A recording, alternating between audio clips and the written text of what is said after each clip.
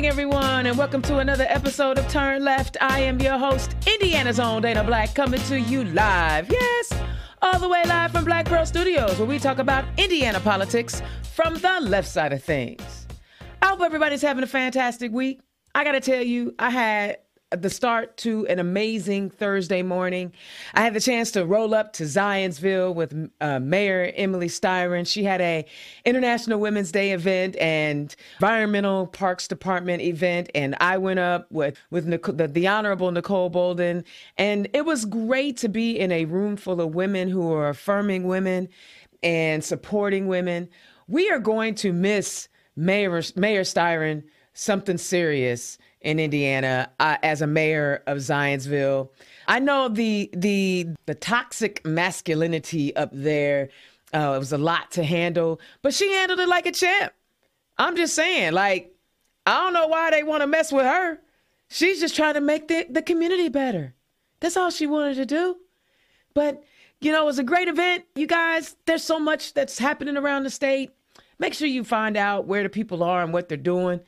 There's so much going on now, especially now that we're in the second half of the General Assembly session. But big news out of Indianapolis today. Big news. You guys know that there on the Democratic side, there were a lot of folks who had thrown their hat in the ring to run for mayor of the city of Indianapolis.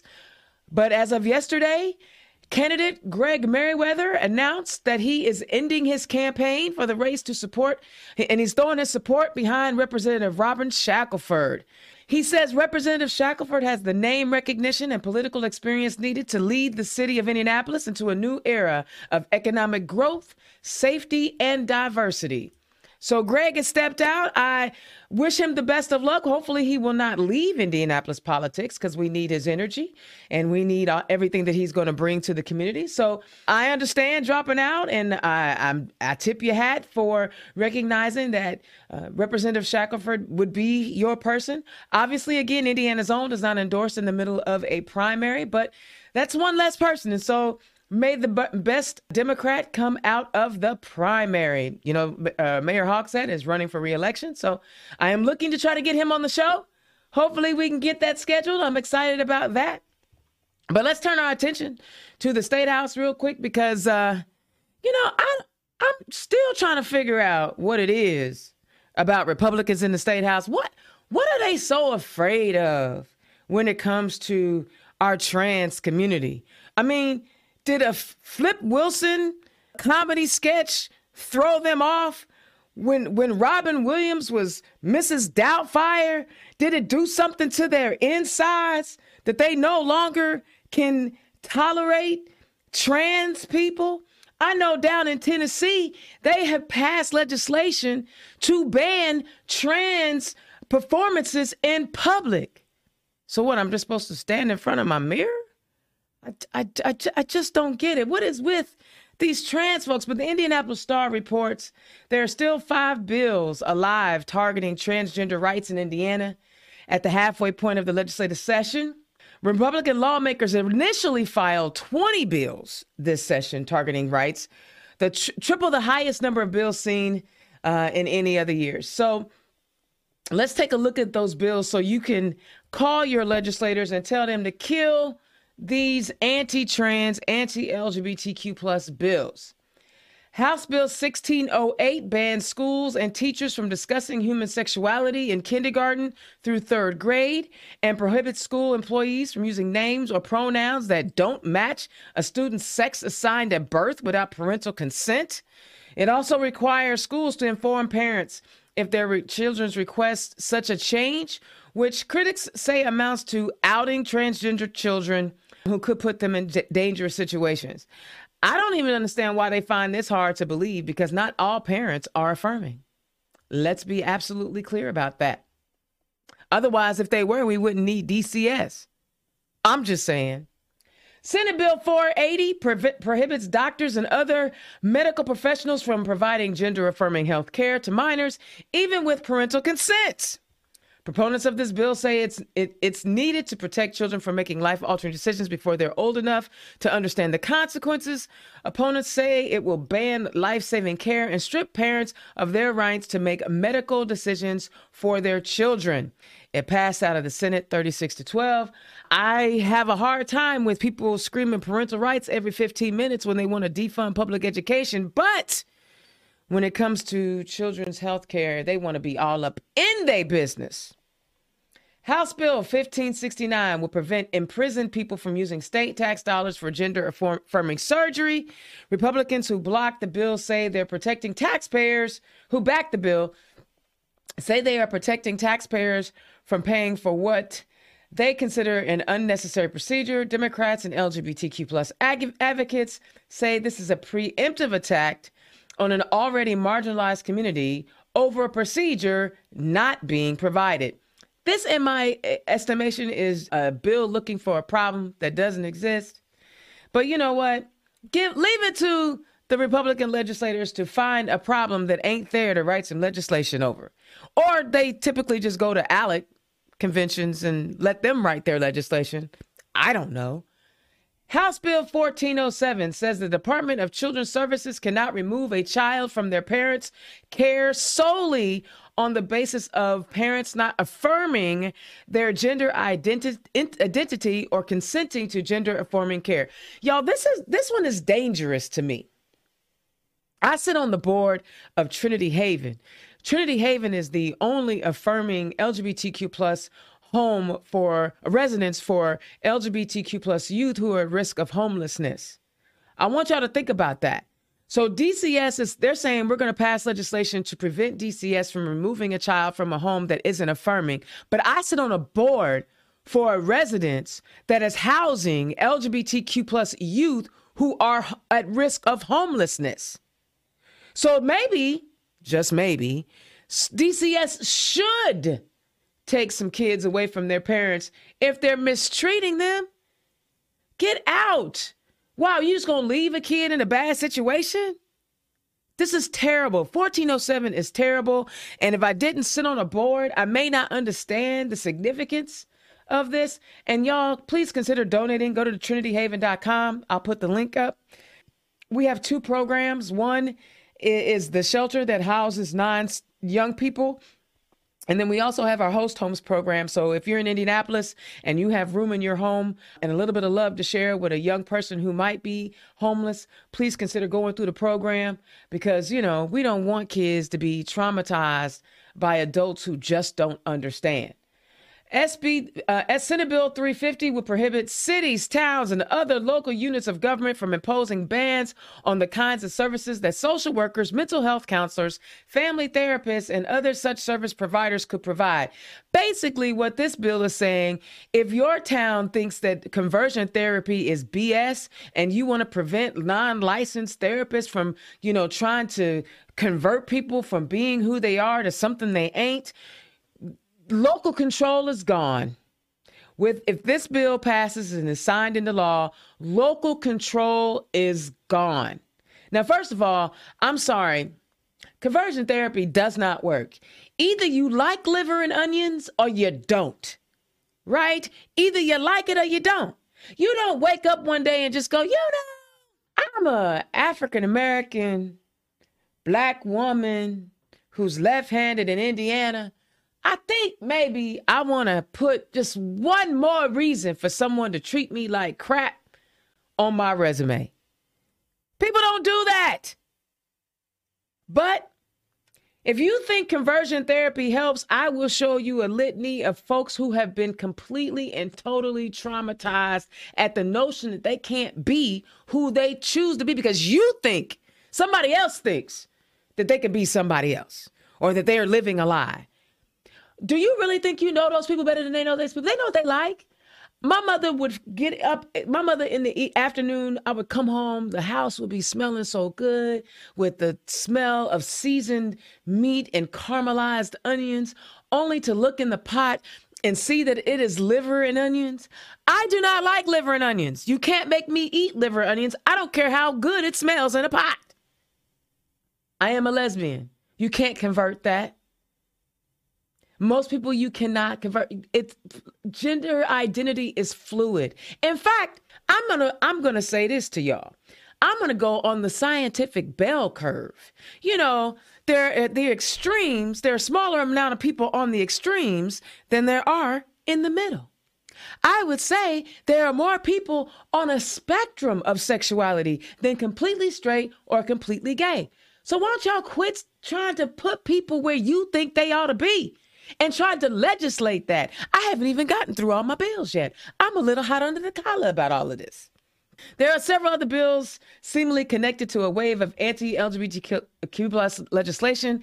The House adopted an amendment to HB 1001, the budget bill that prohibits state dollars from going to the Kinsey Institute. We talked about that. One of my guests probably has some insight and some thoughts on whether or not the Kinsey Institute down in Bloomington should be funded or not. I mean, goodness gracious, what is wrong with learning about human sexuality? Maybe people won't have that rape mentality if they understand how things work.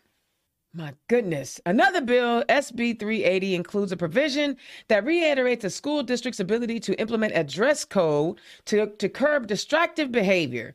The bill's author, Jeff Ratz, said the bill was to address concerns about kids dressing up in furries in classrooms.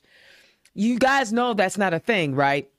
Y'all do know this. Maybe Senator Ratz doesn't know this, but that's not a thing. People are not dressing up like animals, and the idea that we believe that people are just so stupid to think this is a thing. I mean, come on. Maybe if we had some good public education, maybe people would know the difference. And then, of course, Senate Bill 12 also seems to target LGBTQ plus students. The bill seeks to rid classrooms and school libraries of inappropriate books. Now, Senate Bill 12 is problematic because if it were just about obscene materials, you might actually get some traction. But they wanted to get rid of the hate you give, which has nothing to do with sexual orientation, gender identity. It's about, a cop shooting an unarmed a black person, and a young person trying to deal with that and what that looks like for them. Y'all don't want to learn about what black people have to go through when they are pulled over by law enforcement and maybe fearing for their life because, they could be drugged out of a car and beaten to death. I mean, it happens. I guess because some of y'all don't have to deal with that in certain other counties. Y'all don't want to learn about what we go through. Just think if you had the perspective of somebody else whom you don't come in contact with, you might actually have some empathy and some concern for those communities. I don't know. I don't know what it is about the Rainbow Warriors that Stainhouse is worried about. All we want to do is be gay and happy. We just want to parade every now and then and love who we love and raise kids and make money. Oh, and by the way, we pay taxes too. I'm going to need you to not write bills that harm my community when I'm paying taxes. But, let's talk about teachers real quick. Fox 59 reports Indiana lawmakers are considering a bill that will provide scholarships to Hoosiers transitioning into teaching from other careers. HB 1528 passed in the House unanimously and is now being considered in the Senate committee. Y'all, we're seeing a decline of teachers, but maybe we're seeing a decline of teachers because the pay sucks. You're putting undue stress on teachers about what they can teach in the classrooms. You want to turn them into felons because there's some material in the library. Maybe that's one of the reasons you have a hard time finding people to become teachers and librarians. Maybe that's nothing to do with the desire to be educators. Maybe it's the undue pressures you put on them. Remember, we used to think teachers and librarians were the greatest thing since sliced bread? Not in the Indiana General Assembly. We want to turn them into criminals. And here's my thing. Harmful material is everywhere because y'all not fitting to turn off the internet. Right?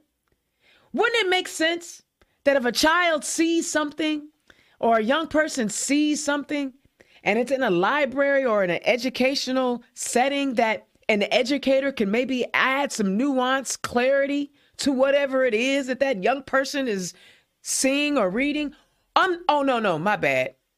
Y'all want Facebook to solve the problem. Y'all want Instagram to figure it out. My bad. Because everybody on Facebook, remember how they turned into scientists when COVID hit? Remember? Remember how all these people who didn't know nothing about nothing, barely graduated high school, all of a sudden became chemists? That's where your children are going to be left to go to find out things. I don't understand. Did y'all forget what it was like to be 10, 12, 15 years old? You're curious. You want to know things. Why are you trying to stifle people? And an educated society is a good thing. I know that Republicans they have this two-prong attack when it comes to public education. First, we're going to defund it, right? That's one angle. And then the other angle is we're going to discourage young people from becoming educators. So if we blow the whole thing up, then it'll be a for-profit thing and only those with money will be able to get educated. How is that going to work out when you got 300 plus million people in the country? And there's 6 million of them in Indiana. Y'all not thinking long-term at the State House. Y'all gonna get old one day. Don't you want the person who's dispensing your meds to you to be able to read the med? I'm just saying. Indiana's own Dana Black. Y'all, we're in the second half of the session. It really heats up now. Feel free to follow, pay attention, know what's going on, and get hyped like me about what's happening in the State House. All right, candidates, I know you need digital content. Have you thought about a 30-second commercial? Do you think it's going to cost you $5,000? It will not. If you holler at Indiana's own and Black Pearl Studios, I can create some content for you. 30-second ad. No, I don't have drones. Action shots are not my thing, but I have a full studio. We can record you, we can edit, put some music in the background, and then you can share your message in a 30-second commercial at a very reasonable price. Guys, I'm not trying to break your bank. I want to help you get elected. Creating digital content is another way for you to get that done. Talk to your campaign managers, talk to your finance managers, and scan the QR code and reach out to Indiana's own Black Pearl Studio so I can help you create some digital content. All right? I love doing this stuff. I'm here to help y'all. I want to elect Democrats.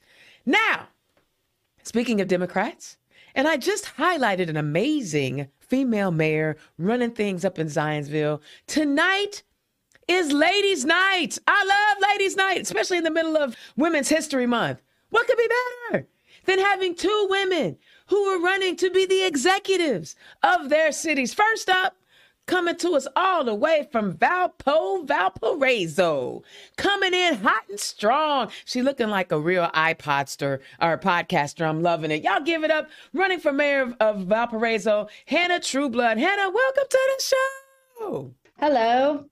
How you doing today? Doing great. Excited to be here. I'm happy that you're here. And all the way from Bloomington, my second home. Yes. People think I live down there. I do not.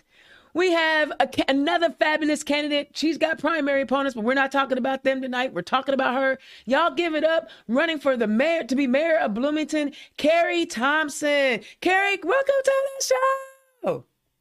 Thanks, Dana. We wish you lived in Bloomington, but we're happy to have you as much as you're there. Oh my God, I keep trying to tell y'all, it sounds like a good idea until it happens. I'm telling you. You know, they prove say, us wrong. Listen, oh no, I didn't see the challenge. Look at you with your challenges. No. You know, if you eat too much chocolate, it'll give you a cavity. I'm just saying. Too much of a good thing ain't good. Hey, you guys, listen, as we're talking to these candidates and you like the information that they are sharing with you, please feel free to click on their donate link. Yes, we turn every one of these shows into a mini fundraiser for our candidates. Please click on their links. They need you $5, $10, whatever you can give to support these candidates and show these candidates some love. All right, let's get this party started. Hanna, I'm going to start with you. Tell the people who you are and where you come from. Well, I'm Hanna Trueblood. I'm born and raised here in Valparaiso. I've lived here my whole life, and I'm raising my two kids here now. I have been a real estate agent since 2017. I'm a third generation agent. My uncle's an agent in Chicago. My grandma owned her own real estate brokerage back in the day too, and was raised by I'm a landlord's daughter. It was so growing up, it was just me, my mom, and a toolbox, basically. So, I learned a lot of those skills early on. And yeah, I've got a fiance who, these are not my musician. This is not me. He is the talented one. So we are a musical household, and my daughter's learning the violin. So if anyone hears a bunch of screaming cats, it's okay. It's just her practicing. I love it. Wow. But you know what? I'm glad that you said that you come from a landlord perspective. You know what? There's a lot of legislation. There are a couple pieces of legislation that died this session that would offer some protections to tenants. We saw where, bad actors just were not doing right by tenants. What are your thoughts on some of the landlord issues? Obviously, you see it from both sides as a landlord and as a real estate agent. Talk to us about, of how you would approach, some of the landlord issues, especially when you become mayor of Valparaiso. Yeah, so like you said, it's definitely kind of an interesting kind of privilege to be able to have grown up in that situation, so that way I can kind of see it from both sides.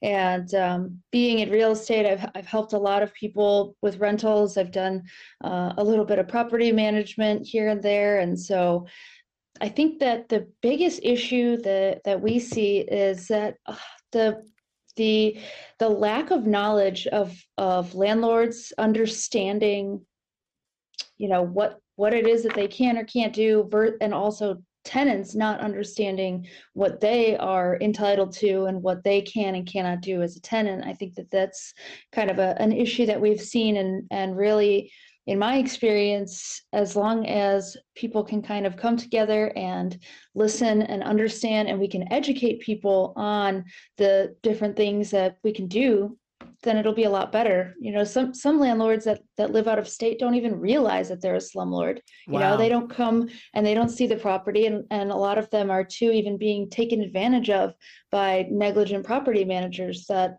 they just kind of assume that since they're getting a check every month, that means that things are taken care of. But a lot of times that's not the case. So yeah, I think educating both sides on the importance of their role in the relationship, as well as understanding the other side, is kind of an important conversation that we're not having enough of. I love it. That is a great way to start our show off tonight. All right, Kerry, tell the people who you are and where you come from. Yeah, thanks, Dana.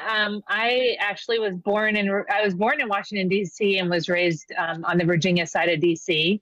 And I spent lots of years in Virginia, went to school there. And after college, I rode my bicycle from San Francisco to D.C. What? And it's true. What did you do that for? I know. I was raising money for environmentally sustainable development projects. Excellent. But really, I did it to learn about our country, and it was the best education I think I've had. When you're on two wheels, people talk to you like they don't if you're in a car. And so I saw a lot of America. Importantly, we stopped in Bloomington, Indiana for 36 hours. We had a day off there. And I just fell in love with it. I fell in love with the community and all of the assets that are in Bloomington. And I've been in Bloomington now since 1997. So I'm married. I have 5 kids. We say through mergers and acquisitions, and just love Bloomington. That seems to be the general consensus. Where was I? I was somewhere else, and people were like, "Oh, Bloomington is the greatest." It's a cute town. I ain't gonna lie, it is a cute town. So what made you guys? And I don't care who starts off first. What made you guys look? Running a city ain't an easy task, right? What made you guys say it's time? My time is now. I don't care who goes first. I'll go. I can hop in since I'm still talking, I guess. Go for it. First of all, Hannah, I wanted to mention, I love a woman who was raised with a toolbox. That's I love it. Total street cred to you. But I decided to run for mayor because I really love Bloomington so much, and I see that our government is really leaving people out. There are not enough voices at the table, and lots of projects are getting pushed forward. Some of them may be good projects, but we're not incorporating people's feedback to improve those projects. And we both have tremendous opportunity at our doorstep that's going to pass us by if we don't take advantage of it. And we have some really complex social issues to take care of in Bloomington. And the way to do that really is to use our greatest asset, which is human potential, and bring people to the table to think about what is the right answer for Bloomington in any one of these situations, and really get creative and leverage those assets that we do have in order to really become the best Bloomington we can possibly become. And I have about 25 years of executive leadership experience that helps me do that, and that will help me lead a great city. So that's why I decided to run. I love it. Hanna? Wow, that was pretty great. I don't even know if I can follow up to that. You can, you got this. No, but I think that actually, Kerry, a lot of what you're saying is a similar situation that we've got going on in Valpo. Like I said, I've lived here my whole life. I'm 28 years old, and so not only will I be the youngest, but I'll also be the first female mayor of my city. But we've really grown a lot, and we're now kind of nationally on the map. We've got had a lot of growth and changes here, but a lot of that has stemmed from these backdoor deals that are benefiting a certain few people. And it seems that any development that pops up, or any new business that comes, or any sort of decision that's being made up by the mayor or the council, it's always got these same couple of people that are involved and that are getting the checks. So, you know, as being someone who's lived here my whole life, and I'm raising my family here, it's so frustrating when there is so much opportunity, like you're saying, that could really pass us by. We're really at this tipping point here where we could just totally roll back and everything is going to be screwed, or we can really relay a good solid foundation and move forward with a futuristic approach, and having more, you know, providing more opportunities for more people. We're a diverse city, but we don't have diverse voices in our local government. And that's a big reason why I decided to run. You know, it was kind of a, you know, if not me, then who kind of a moment. Right. All right. I was talking to a young lady today, and I'm just going to call her JV for right now, because I ain't going to put her out on Front Street. But I was talking to her today, and she was talking about how she was trying to find somebody to run for school board up in Zionsville, and nobody would do it. And she was like, dang, I guess I got to have to. And she won. So when we put our names on the ballot as women, we win.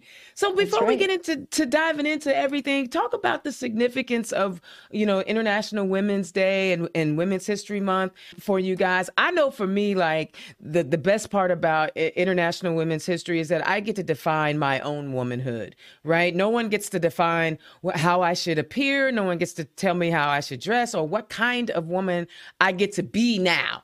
Right. And you used to be able to tell me, but I get to be my own kind of woman.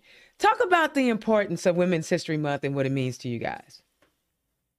Well, I mean, for me, you know, I was raised by women. I myself am raising a little woman. Hello. You know, and that she's 10, and I'm like, oh my gosh.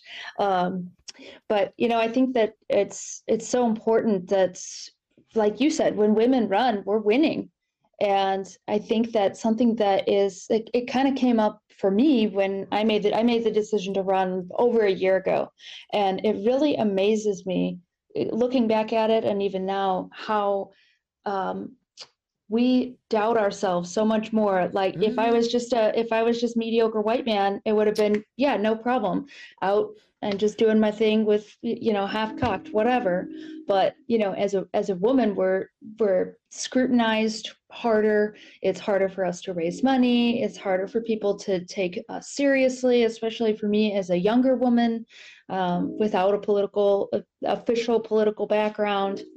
So really loving like Women's History Month on my page. We're highlighting a lot of the firsts, like Karen Freeman Wilson was the first African American woman to be the mayor of Gary, and you know, people like that are cracking the glass ceiling, and it's kind of up to us now to really shatter that thing. I love it. I love it. Yeah, Hanna, I think that you're one of the women that we need to highlight in our Indiana women's history. As you know, it sounds like you're a single mom who's 28 years old running for mayor, and that is just incredible. So congratulations, and you can do it. Thank you for stepping up to the plate and putting your name on the ballot, because we need you. Women's History Month is so important. I think for a lot of the reasons that Hanna said, it was a great answer. And you know, every International Women's Day, I read "Phenomenal Woman," the poem by Maya Angelou, and you know, that poem really reminds me that no matter who we are, women really are phenomenal, and it doesn't matter what we look like and what gifts we bring to the world. We need to celebrate that in order to give not only our girls, but other women examples of what phenomenal looks like, so that we can remind one another that we bring incredible assets to the world that need to be shared. And we can't continue robbing the world of women's leadership and women's voice just because sometimes our knees shake when we speak. What the world needs is women who lead boldly with their own voice, not wait for somebody to give them permission to do that. And that's really how we're going to heal and really save the world. But we need each woman to rise up. Absolutely. And you know what? I am so glad you said that. Y'all, two buzzwords: mediocre white men. I'm gonna keep that one, and and using your own voice. Right? Those are two key essential things. Because I mean, I know y'all probably heard about, you know, our favorite Hammond mayor in his feelings, you know, and I understand why he's in his feelings. He ran his behind off, and to have someone criticize that or suggest that we haven't been running good candidates is preposterous. But he in his disgust he wanted to highlight that he's a white guy, and oh my God, and it's like, I'm not gonna get down with you, you know, Mr. Mayor. I dig you, but I'm not getting ready to get into this white male, oh my God, we're the victims now. Get out! I'm not doing that. I mean, even Chris Rock was talking about it on his, no, white fellas. We love you. You are not the victim. Cut it out. That is from me. My candidates had nothing to say with that. It just drives me nuts. It drives me nuts. All right. You know, everybody knows all politics are local. I just read a whole bunch of bills to you guys. One of them was about preventing local ordinances from establishing rules on services that people can provide. If you were mayor and this thing passed and there was, you know, a service, I'm not even gonna talk about, you know, because I'm thinking, are they gonna go check the massage parlors and the restaurants too? Right? You're a mayor and you think that the home rule matters in Indiana, but obviously it doesn't. What goes through your mind when you see there's a bill that's telling you as a municipality, you guys can't create ordinances that speak specifically to your communities? I think that the first thing that we should be doing as local government, especially as the executives, is going downstate and talking to these people in person. You know, we actually, interestingly enough, have a situation about we've got a retail store here that's selling puppies, and it's questionable about where those puppies are sourced from and whether or not it's like a puppy mill situation, and the council has put up an ordinance to ban that sale, but that came after the Indiana drafted that bill that I believe it passed in the Senate, that basically bans the local ordinances from banning puppy sales. And so when that kind of happened, I think that is a prime example of, like you're saying, I mean, that's government overreach, because all politics are local. And if anybody should be able to make our own decisions, it should be our own neighborhoods, because things are different in each place, especially on a hyper local level like this. So I really think that we need to see local leadership taking a stand, and going down there and lobbying for the freedoms for us to make these decisions for our cities. I love it. Kerry? Yes, and I think that we need to do that together. The more that we can band together to do that, it is frankly astonishing to me that Republicans are the ones who want to centralize government after their main talking points are decentralized. But frankly, every time Bloomington wants to do anything that is very local and addresses our housing costs or renters' rights, things like that, the state legislature seems to want to get involved. We do know what's best for our communities, and our local elected officials can make those decisions and need to. And so when this happens, our voices are critical at the State House, and they are stronger together. Indiana's own Dana Black turned left. We are talking to Hanna Trueblood, who is running for mayor of Valparaiso, and Kerry Thomson, who is running for mayor of Bloomington. Y'all click on their donate links if you like what they're talking about. Now let's dive into it. Okay, Kerry, what's going on in Bloomington? What are the biggest issues that you see, when you're in office, you win the election? What are the first things you feel like you need to tackle? The first thing, and I'm hoping to do it in my campaign, I hope this is already underway, is to create real partnerships. We have a city executive branch that's not talking to the county executive branch, not talking to the university. Those partnerships are critical to make our whole community really thrive. And so getting back to collaborative government, where we really act with the belief that we're all here to help the whole ship rise, that's going to be critical to getting the rest of what I'd like to get done. The second priority for me is housing. That should come as no surprise to anyone. First of all, because we have skyrocketing housing costs in Bloomington, but also because I have spent cumulatively now 32 years of my life either as the CEO of the local Habitat affiliate or as a volunteer, another staff member in another affiliate. So I know housing, and I know that it's incredibly complex, and that it's such a fundamental need. If we want people in our community to really be able to offer our community their best, they have to be well housed, and they have to be able to afford that housing, and that housing should not cause them stress. That housing instead should be respite for them, and should be a place that they can come home and relax and recharge. Next, public safety, especially as it pertains to our substance use and mental health crisis. We just have people who are, many of whom are living on our streets right now, that are at crisis levels of mental health and substance use. And we really need to increase our public safety and bring resources to bear to help offer these folks a dignified way to really heal and find some safety of their own. Yep. You guys, I'm going to touch on a very touchy situation down in Bloomington. You guys recently had an incident at your county jail. We don't have to obviously go into the details of that because it's still ongoing. But talk about, how did it make you feel when you learned that type of incident happened in your town? Okay, well, now that we're talking about the jail, I'm going to talk about that incident, which is, we need to treat people, no matter what, we need to treat people with dignity. And there are ways to create safety without causing harm. And that is why our jail staff and our police are trained in de-escalation.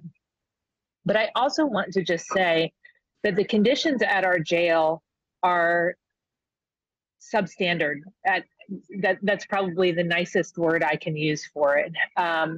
And if we want, I know we're not looking for a 5-star hotel here, but we need to offer space that is safe for people and does not contribute to health issues or personal safety risks. I like that answer. I like that because we often get caught up in the incident, but we don't look at, okay, well, how did it make the person feel? How I'm not even going to ask you how you would have handled it differently because you don't know how you would have handled it when you're not there. But I just wanted to know how it made you feel. It's always upsetting to see things like that, and that's why we encourage all of our good police officers to show up and be in the community so that there's a contrast to everything that we're seeing in the media right now. Hanna, what's going on up there in Valpo? Oh boy, I think the proper question is what's not going on in Valpo.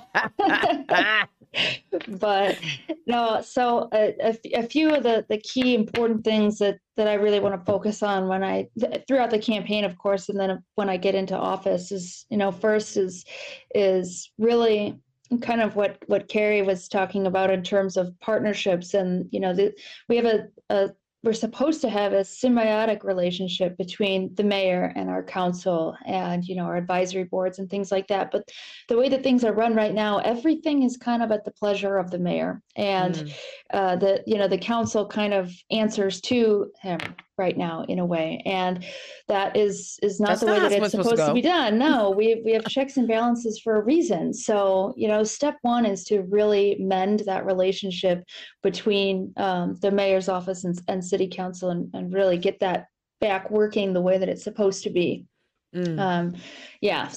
Secondly, again, with housing, a big thing in my campaign right now is we're kind of recoining affordable housing, and I'm spinning that as reasonably priced housing, because, the affordable housing, I feel like, has been such a like a dirty buzzword in a way on both sides of the aisle. And the last person that ran for mayor in 2019 kind of got dubbed the affordable housing guy, and that kind of hurt him. And so I really want to take that, with my real estate expertise and say, we're not trying to bring the slums of New York to Valparaiso. We're not, a lot of people are worried about, well, cheap housing means that's going to ruin my property values. And so, when it comes to resale, I'm going to suffer from that. And why should I be, paying taxes that, go towards amenities that these people can't afford? So I really want to turn that conversation around and focus more on reasonably priced housing based on the amenities that we have. Because, as compared to the rest of the region, Valparaiso is kind of a special place. We have, we have really great schools, and we have nice parks, and we've got, a lot of things that people want to live here for a reason, right? So, and I don't want to necessarily take that away from anybody or make people feel, any type of way about that. So a big thing that I'd like to introduce here is the use of community land trusts, and really straightening out. We right now are incentivizing and giving tax abatements to these high-end luxury developers that, they're tearing down historic properties and they're building $750,000 townhouses. And, that is something that you'd have to make $200,000 a year or more to live in. And the average income in Valpo is $56,000. So really focusing on being able to provide quality, good housing for our teachers and for our police and for our wait staff and for our nurses. That's where we really are missing the mark. So that's a big thing. You know what? I'm not a mathematician, but I did graduate high school.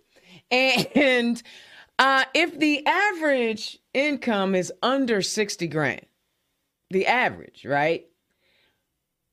Then why are they pricing the properties so high? And if, because I know Bloomington, first of all, I know the cost of living in Bloomington is significantly higher than it is in Indianapolis. And we actually have people in our town. I always gotta for Nicole. I always gotta make I always gotta make a joke about my second city. But why are these developers not? Why are we allowing these developers to come in and price people out of housing to the point where they build the $750,000, but the $250,000 home is now their property taxes go up, or even the $100,000 home, their property taxes go up, and everybody is struggling, right? So why do we allow these developers, and you guys may have insight that I don't understand, why do we allow these developers to come in and price people like that and gouge them out like that? A big reason that they're doing that here is we've got a lot of Chicago transplants moving this way.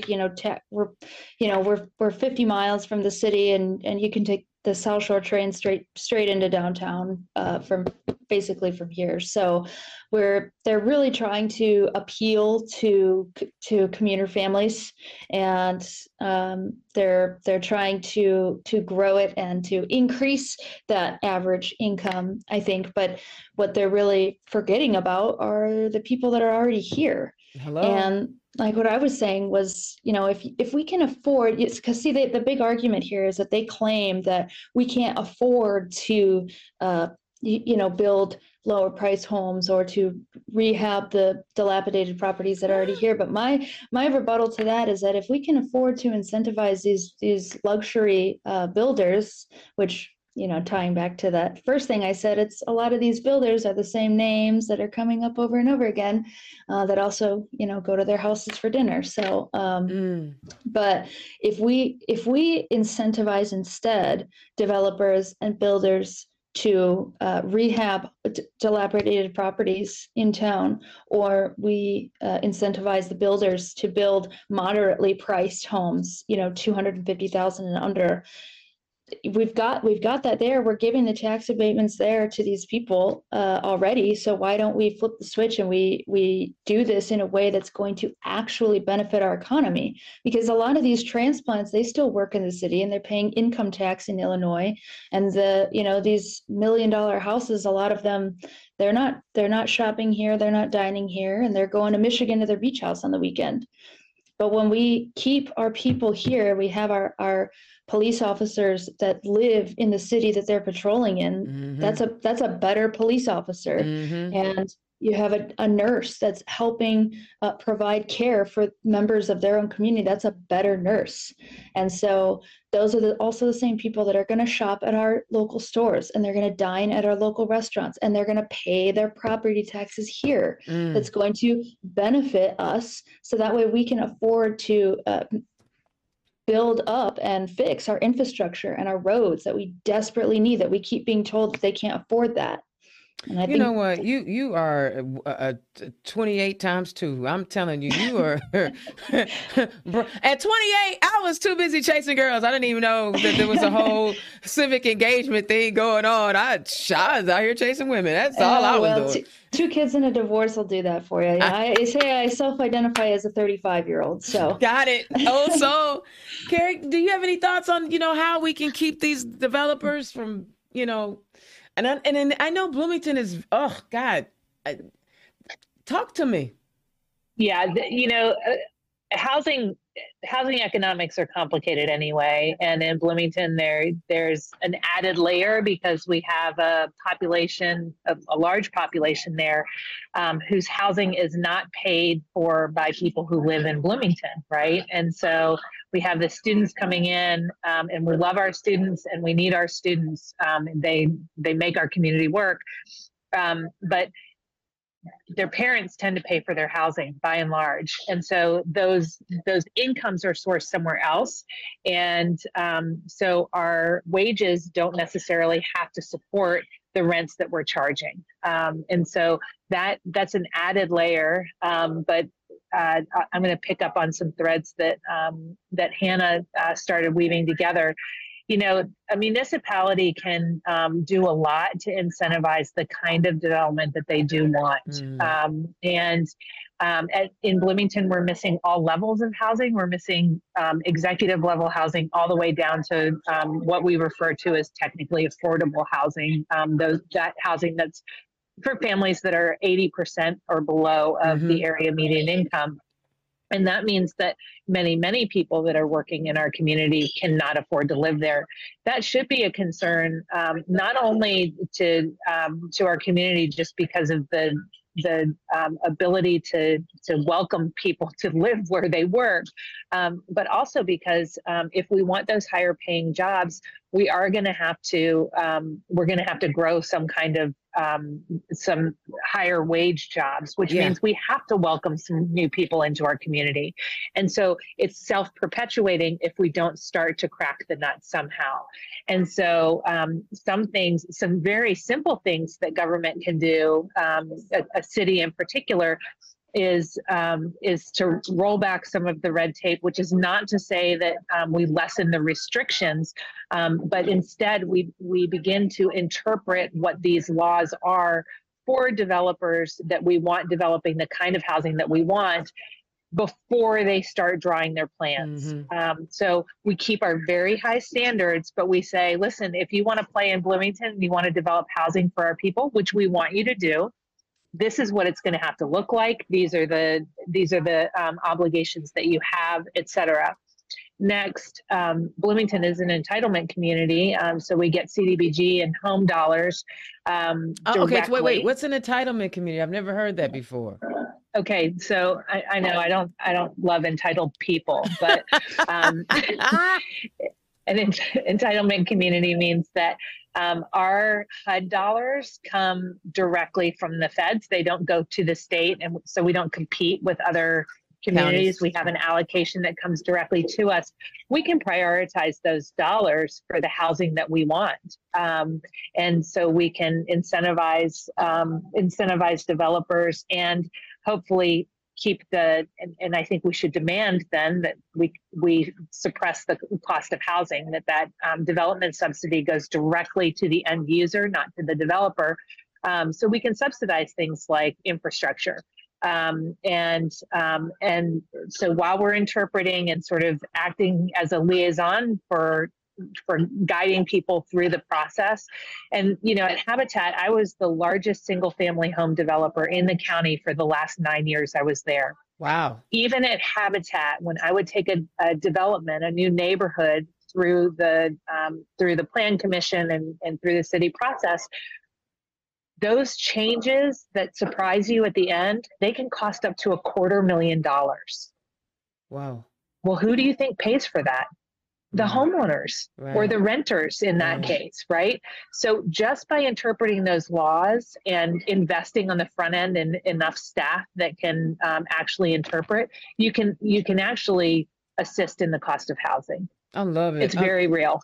I love it. Those are great answers. I actually have, I'm gonna switch gears just a little bit because you guys, the more you guys talked, it made me want to ask this question. What is your leadership style like? I mean, you're going to be the executive. You're going to be the boss of the city. You're going to be boss ladies. What's your leadership style like? Kerry, you go first. Yeah, I actually hate being called a boss because I really look at myself as a partner with the team that I get to work with. But I believe in a distributed leadership model, Dana. And so what that means and what that's always meant for me is that we have a vision and we set big goals. And then the second tier, so whoever's next in line, and this would be department heads at the city level, they have their part of that mission. So planning department, you have this, and community and family resources, you have this, and they know what their job is and what they need to get done within that mission. And then I really let them lead. I set good guardrails. So here's the limits of authority. Here's when you need to check back with the mayor's office or council or whatever it is. But then I really want you to lead. I want you to make decisions on the ground. I want you to hire a great team. And I want you to tell that team every day what they're doing to make this city better so that they understand that even the person who may not be able to say, oh, I'm making my city better, I'm sweeping the floor or whatever it is, that actually is making people at City Hall or in the utilities building, wherever it is, making them feel welcome and safe in our community. And so every person on that team should feel valued and should know what piece of the pie they are leading towards. I love it. Hanna? Yeah, that's a great answer. The word that immediately came to mind when you asked about that would be collaborative. I mean, pretty much exactly what Kerry is saying is, maybe the boss lady, but there's, like I said earlier, checks and balances, and we all need to work together on that, and really being the kind of an open book leader in a way that we're really looking for and asking for the input from our community, because at the end of the day, it's not just my city, it's it's my neighbor's city, and it's that council person's city. It's everybody's city, and everybody's voice needs to be valued to the same degree. But I love y'all's answers, but you know what, when you're the mayor, the buck stops with you. How comfortable are you all at making the tough choice, the tough decision?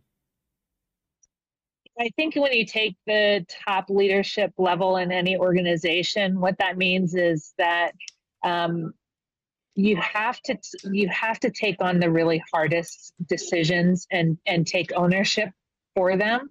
And it's not fun. I mean, they say it's lonely at the top. It's because really, everywhere else, the stuff rolls downhill, but it rolls uphill in leadership.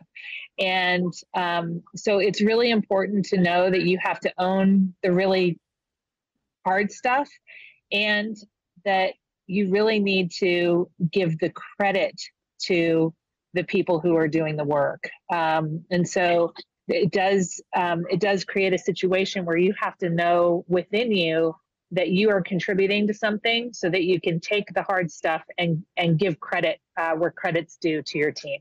I love it. Yeah. I mean, and I would agree, it's not always easy being the leader, because you definitely have to take the fall for everything. Even things that aren't necessarily your fault become your fault when you're in that executive leader. So, I mean, and as being basically a self-employed business owner, I've experienced that a lot, having to make those decisions in my own business and how I operate and the way that things happen. I think that when you're the mayor of a city, you really need to just lean into the morals and the ethics, and that's really the way that I think making tough decisions. I think at the end of the day, the best way to make those decisions is that whole thing of like, is it kind, is it necessary, really having that in mind of is this really going to benefit the masses, is this the right thing to do, if this were to happen to me, how would I feel? And that's really the way that I look at it. I think that's great. Well, both of those answers were amazing, because I think you basically, both of you are basically saying, I have to put myself in somebody else's shoes to make the sound decision. It's not just about how it's going to affect me, but how is it going to impact, the majority. And you're not always going to get it right. Right. Mm-hmm. So how do you handle a situation when you've made a mistake? I think the first step that our leadership right now is really losing out on is admitting the fact that you made a mistake. Saying, oh yeah, okay, I screwed up on that. Now let's figure out, how to fix it, is really what it is. Because, I think a lot of people in politics, especially people, make mistakes and they dig a hole because they don't want to admit it, and they're embarrassed, or they're, whatever. They've got someone in their ear telling them to cover it up. And then, you keep digging the hole. Eventually, you're going to be so far underground, there's no way that you can even come out on top. So, admitting that mistake and really looking for a solution instead of finding another problem is the way that I will do that. Oh man, Kerry? I think this goes, I wholeheartedly agree, Hannah, great answer. It goes back to that leadership question. You do have to own when things haven't gone right. And frankly, in every job that I have had, especially at the executive level, things go wrong. The responsibility of an executive of any complex organization is that you have to manage ambiguity every single day. And sometimes often that means you're doing things you never stepped into before, because the city has a new crisis or something else. And, you know, you have to manage with that moral compass, and really listen to that.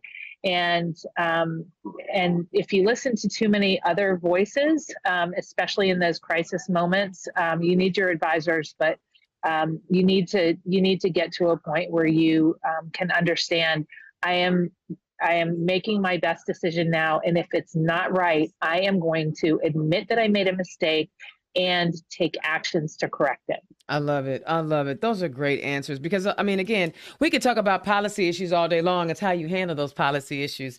All right, last question before I get to, you know, where people can find you, because it's already that time. I know it goes by quick. I know. I don't care who goes first. I'm going to give you a half a second to think about it. What makes you the right person to be the mayor of your city? I have the leadership experience doing this in other venues, and also I am the one who is committed to a broad cross section of our community and lifting up those voices and creating tables where there aren't any now, and getting them to be as involved in city government as they'd like to be, but especially having people understand that I genuinely do want to know how we can continually improve. I love it. Yeah, good answer. Well, I'm the best choice to be the next mayor of Valparaiso because I've lived here my whole life and I'm raising my children here, so I have a vested interest in the city's success, for one, and for two, exactly what Kerry was saying. You know, I'm not here to shut everybody out and to keep pulling chairs away from the table. I'm going to be building a bigger table that is allowing for the voices in the city to actually be heard and to really set a new standard for what local politics and just politics in general looks like and what it really means to be not just a good Democrat, but a good person and a good leader in a community. I love it. And claim that Democrat. I am so sick. And I understand that there are certain communities where, you know, the Jewish space laser believers live and, you know, they can't just run around and be like, rah, rah, I'm a Democrat. But I love that. Own it. I mean, because we put people over politics. We put people over profits. We are about people, and we just got to keep sharing that message about how we want to help people. Now, you can't fix stupid, but we can keep on trying to let folks know that, you know, if you vote for Democrats, you're looking out for your economic interests, your children's educational interests, your financial interests, because we care about people. So thank you for saying that. We are Democrats. All right, Miss Hanna, tell the people where they can find you. Well, you can go to Facebook or Instagram, Hanna for Mayor, and then hopefully soon we'll have hannaformayor.com up. Love it. I love it. Kerry, where can the people find you? Yeah, so I'm at Kerry, Kerry, at kerryforbloomington.com is my email, and kerryforbloomington.com is our everything. You can find us on Facebook, Instagram, Twitter, and the web. And do either of you have any events coming up where you're maybe needing some volunteers, fundraisers? Yes. Always. Yes, we canvass every Friday evening from 5 to 7, Saturdays 10 to noon, 1 to 3, and 1 to 3 on Sundays. And we love volunteers. You can find a list of events on our website, and we have a myriad of forums and debates coming up in Bloomington. I love it. That's great. Yeah, we've got we'll phone bank most evenings, either at the office or virtual.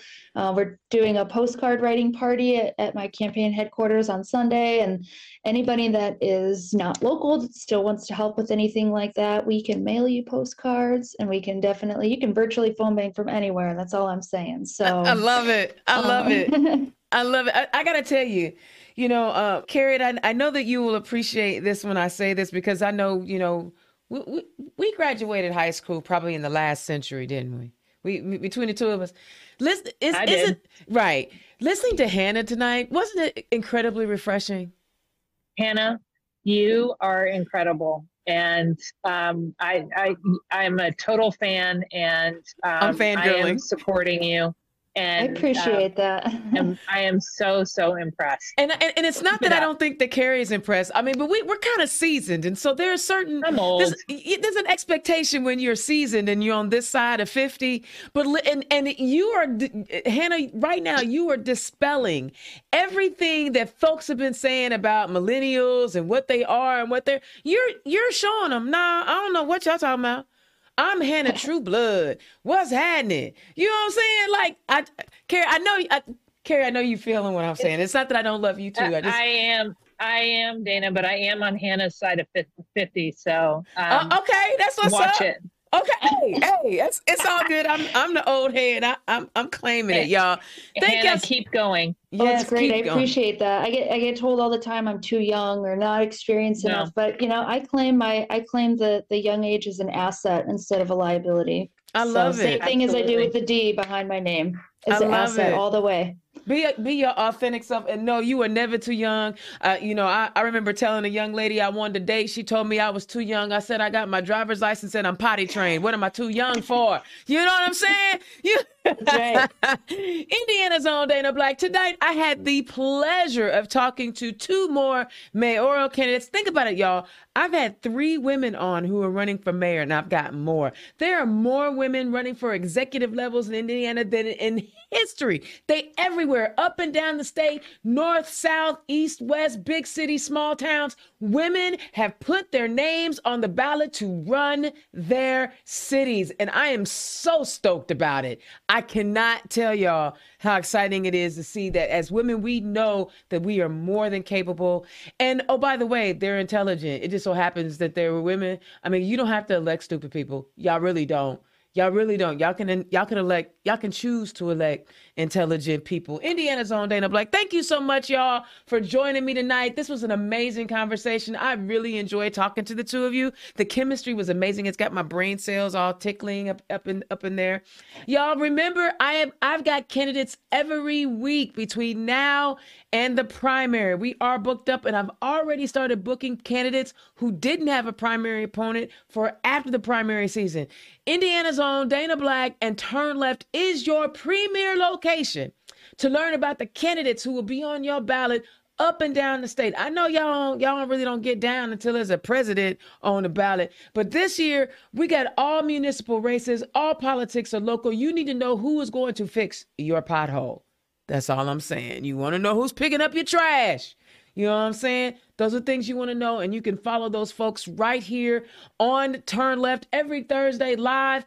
And then if you missed the live show, scoot on over to my YouTube page. Just Google Indiana's own Dana Black on my Google page. And I am so far gone now. My show is a podcast on any platform that you listen to podcasts. So you can take Turn Left and all these fabulous, fabulous candidates with you. No matter where, Spotify, Apple, Google, does not matter. You will be able to find Turn Left, hosted by Indiana's own Dana Black, on all of those platforms. All right. I love doing the live show because it gives these candidates an opportunity to put their chops. You know, it's nothing like doing a live interview, because my philosophy is this. What if they win? What if the candidate that is on the ballot wins and they never had an interview? We want all of our candidates to be prepared. We want them to be prepared. So make sure you tune in every Thursday for the live. If you have questions, you can put them in the chat. I'm talented enough now that I can actually read them. I've learned over the years. And tune in every week so you can find out who is on your ballot. In the meantime, I will holler at y'all next week. Peace. Turn Left is the property of Black Pearl IT Solutions. Executive producer, Indiana's own Dana Black. Music by www.bensound.com.